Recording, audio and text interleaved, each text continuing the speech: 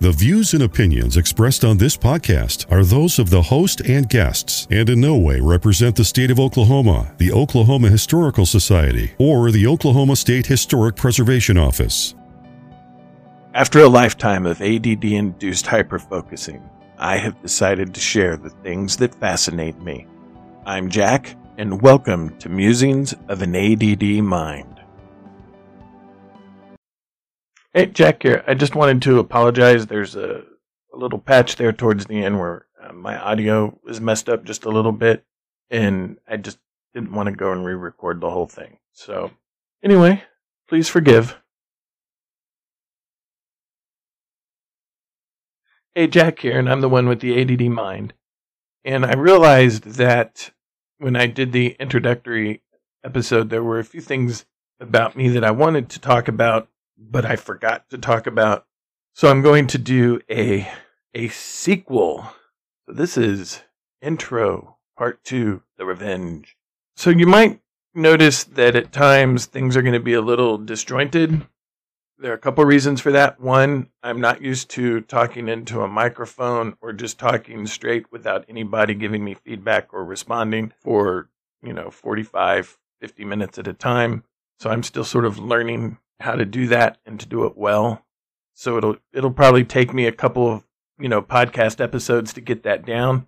I do better when I have somebody that I can bounce things off of. And so when I have guests, I'll probably be much better at it from the beginning. And then also, it'll be disjointed because I have ADD, and that's just how my brain works. So please forgive me as I'm learning how to do this moving forward.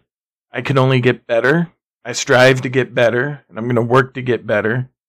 And then also, there are some things about my childhood that will probably be brought up. And I just want to sort of get that out of the way now. Not that I was like evil or my parents were evil.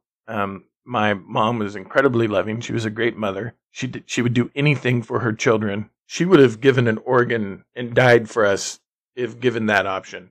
My mom made some choices in her life that were really the ultimate choice in terms of loving a child. And so when I talk about just things that my mom did, I don't mean it in a hateful or derogatory way. I love my mom. And when she died earlier this year, it was one of the, hardest things I've ever had to go through. But that being said, my mom was an evangelical Christian. And so there were certain beliefs that my mom had and certain things that during the late 70s and 80s that my mom believed were true because the preachers that she listened to, the televangelists, said they were. There was a lot of aspects of the satanic panic that my mother believed were true. She wasn't all of the satanic parts about it. Like, if you did this, demons would come into you. You would bring demons into your house. You're letting demons into you. You're letting the spirit of Satan into you. My mom bought all of that stuff. To this day, I cannot play Dungeons and Dragons because when I was a kid, played Dungeons and Dragons, you were letting demons into you. I know that's bullcrap, but I still can't do it. My children, they all play D&D. I have no problem with that. They enjoy it. They have asked me to play with them several times, and I just can't do it. There's this weird sort of creepiness that comes over me that I can't get over. And it's because when I was a kid, it was hammered home that D&D let demons into you. And I was also not allowed to listen to like pop or rock or metal when I was little. I was allowed to listen to country because that's what my dad listened to, and then Christian music because that's what my mom listened to, and then Neil Diamond because my mom loved Neil Diamond. And it wasn't until probably between my 5th and 6th grade year, I got caught listening to the pop station. Because when I went to my friends, I was listening to all that music. But I got caught in my room listening to the local pop station. My mom was not happy with me. I was getting griped out for it. And my dad was just like, he's a kid. This is what kids listen to. You can't make him, stick out from his friends. It's not going to harm him. If he wants to listen to that music, he can listen to it. And then from that point forward, I was allowed to listen to it. My mom didn't have an issue with it. Or if she did, she kept the issue to herself. So when I'm talking about in some of these episodes later on, the Satanic Panic is going to come out, I'm talking from personal experience. And then also my dad he was a very conservative Republican, especially fiscally. Socially, I think my dad was a little more liberal. But because my dad was a conservative, he listened to people like Rush Limbaugh. My dad, as soon as the Rush Limbaugh show came to a station here in Oklahoma City, my dad started listening to it. So when I was a kid, if I was in the car with him and Rush Limbaugh was on, that's who I listened to. And it just sort of became a habit for me as I got older. And then when I was able to listen to talk radio, I did. And I listened to a lot of them. The first person that I quit listening to, though, was Sean Hannity, because I cannot stand Sean Hannity. Even when I was a conservative Republican, I couldn't stand Sean Hannity. And there were always aspects of conservatism in the evangelical church that did not sit right with me. And generally, that was the viewpoint and the treatment of people that are different. And that never sat right with me.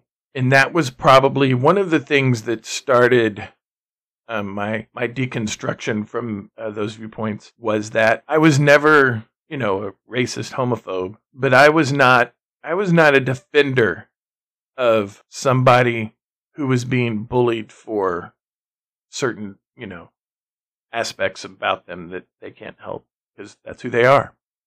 And I regret that, because I know that I could have been a better defender of people. I was just, apathetic about it. I just didn't do anything. It wasn't my thing. And I realize now that, that was a wrong attitude. And if I could go back and, change something about me from when I was younger, it would be to defend people that were being bullied because of either, skin color, ethnicity, religion, or sexual orientation. I should have been a much better defender of that. I wasn't. But, I'm a different person now than I was then. I would definitely, do that now. And, that's one of the regrets that I have in life. So please don't, if I'm mentioning something that happened when I'm a kid, please don't hold that against me, because I'm a different person. We should all be different people than you were when you were a teenager. Those were things that I just wanted to get out now. And, unfortunately, I did encounter people that were racist. I did encounter people that bullied, people that were gay or lesbian. I'm not going to use the whole thing because that's a tongue twister, the LGBTQ.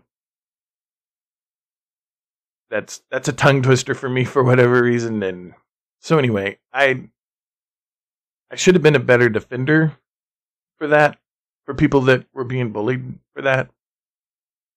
And that's just, a regret that I'll always have.